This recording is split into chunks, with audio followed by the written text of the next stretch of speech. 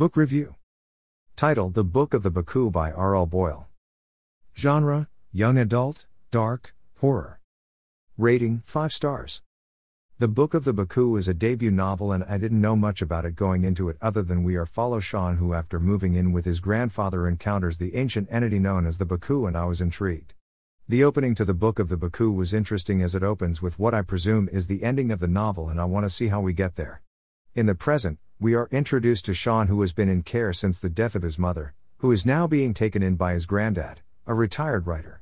Sean lost his ability to speak at the same time he entered the care system, so we learn about him through his thoughts and actions rather than his words.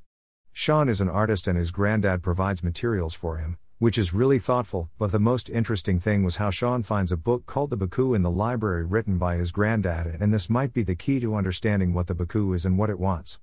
Sean also has a disability due to a rare genetic mutation that puts him at a disadvantage in physical situation, as we saw in the opening chapter. As we approach the 1/4 mark in the novel, Sean has become engrossed in the Baku book, and he notices that his granddad doesn't seem happy that Sean has found the book but doesn't say anything about. Since moving, Sean hasn't contacted any of his friends who has been close with, and he doesn't seem interested in going to school or the local youth club. Sean just wants to stay wrapped up in his grief and silence, focusing on his artwork and tuning out the rest of the world.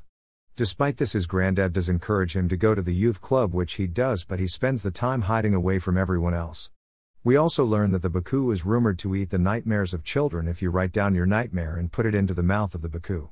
However, in the stories, every time a child has used the Baku because of nightmares, rather than disappearing, the nightmares have become reality and quickly either killed the children or driven them to insanity, and I don't believe that this is appropriate reading material for a 13-year-old, but it makes for good reading. Sean's granddad also tries to get him to talk about his mother, but this is a subject that Sean won't even approach yet, even if he can't speak. We has also been moving back and forth in time, but it isn't jarring like I have found in a lot of novel, and I can't wait to see where the story goes. As we cross the 1/4 mark in the novel, Sean has been living with his granddad for a little over a week, but nothing seems to be changing. He is trying to encourage Sean to make friends, but he doesn't want to, opting to draw or read alone instead.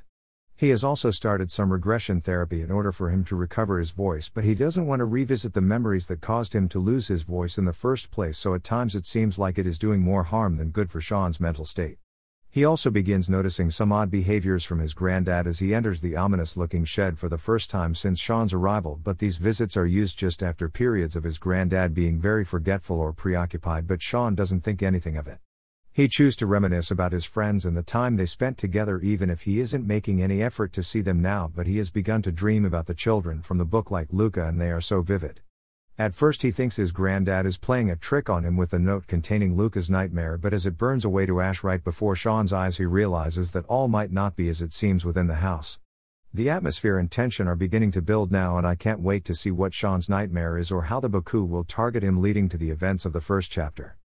As we approach the halfway mark in the novel, Sean is beginning to realize that the Baku is real and is affecting him and his granddad.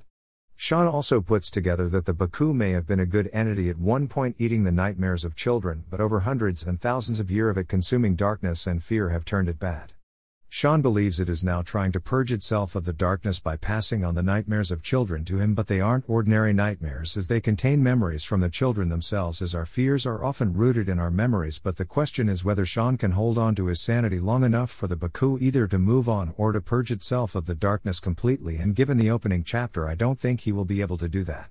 So far, the Book of the Baku is turning out to be a compelling and interesting read, and I am excited to see how the tension builds in the second half of the novel and to see what the climax has in store for me. As we cross into the second half of the novel, the nightmares of the other children are beginning to enter the real world, plaguing Sean's waking hours as well as his dreams, and during this time his granddad seems to be drifting further and further away from him as he is writing a sequel to the Baku book, which Sean knows isn't a good thing considering the damage the first one has done. However, I believe Sean is right about the Baku purging itself, and using his granddad is the perfect way to do it, as the real-life nightmares will be seen as works of fiction and lose the fear connected to them, freeing the Baku in a sense. However, Sean holds himself together but diving into his own memories of his childhood, which was mostly happy, and taking care of the newly abandoned hoglets, as it gives him something to focus on, but it doesn't stop the creatures from finding him. None have attacked him yet until one night where one does, and this is going to be the turning point, as Sean will no longer be able to ignore them and he will have to find a way to deal with them and the Baku once and for all. As we approach the 3/4 mark in the novel, Sean is haunted by more and more memories from the Baku, and it seems to be getting closer to him. However, the care of the Hoglets isn't distracting him anymore, as 2 of them have died, reminding Sean of the horrors he has witnessed in his short life, from the murder of a local boy, Billy, to watching his mother waste away before him. Now he is witnessing his granddad be taken over little by the Baku, and he isn't able to do a single thing about it. We can feel the novel building towards the climax, but I have no idea how the novel is going to end, although we have had some clues that make the first chapter make a little more sense than it did at the beginning of the novel. Sean, despite being muted and only 13, is an amazing character to follow, as he is far more perspective than people give him credit for, and he is more mature than his age suggests because of the things he has gone through as they change a person over time, and I have a feeling his final encounter with the Baku is going to be explosive. As we cross into the final section of the novel, Sean discovers what the Baku truly is and why it has attached itself to him.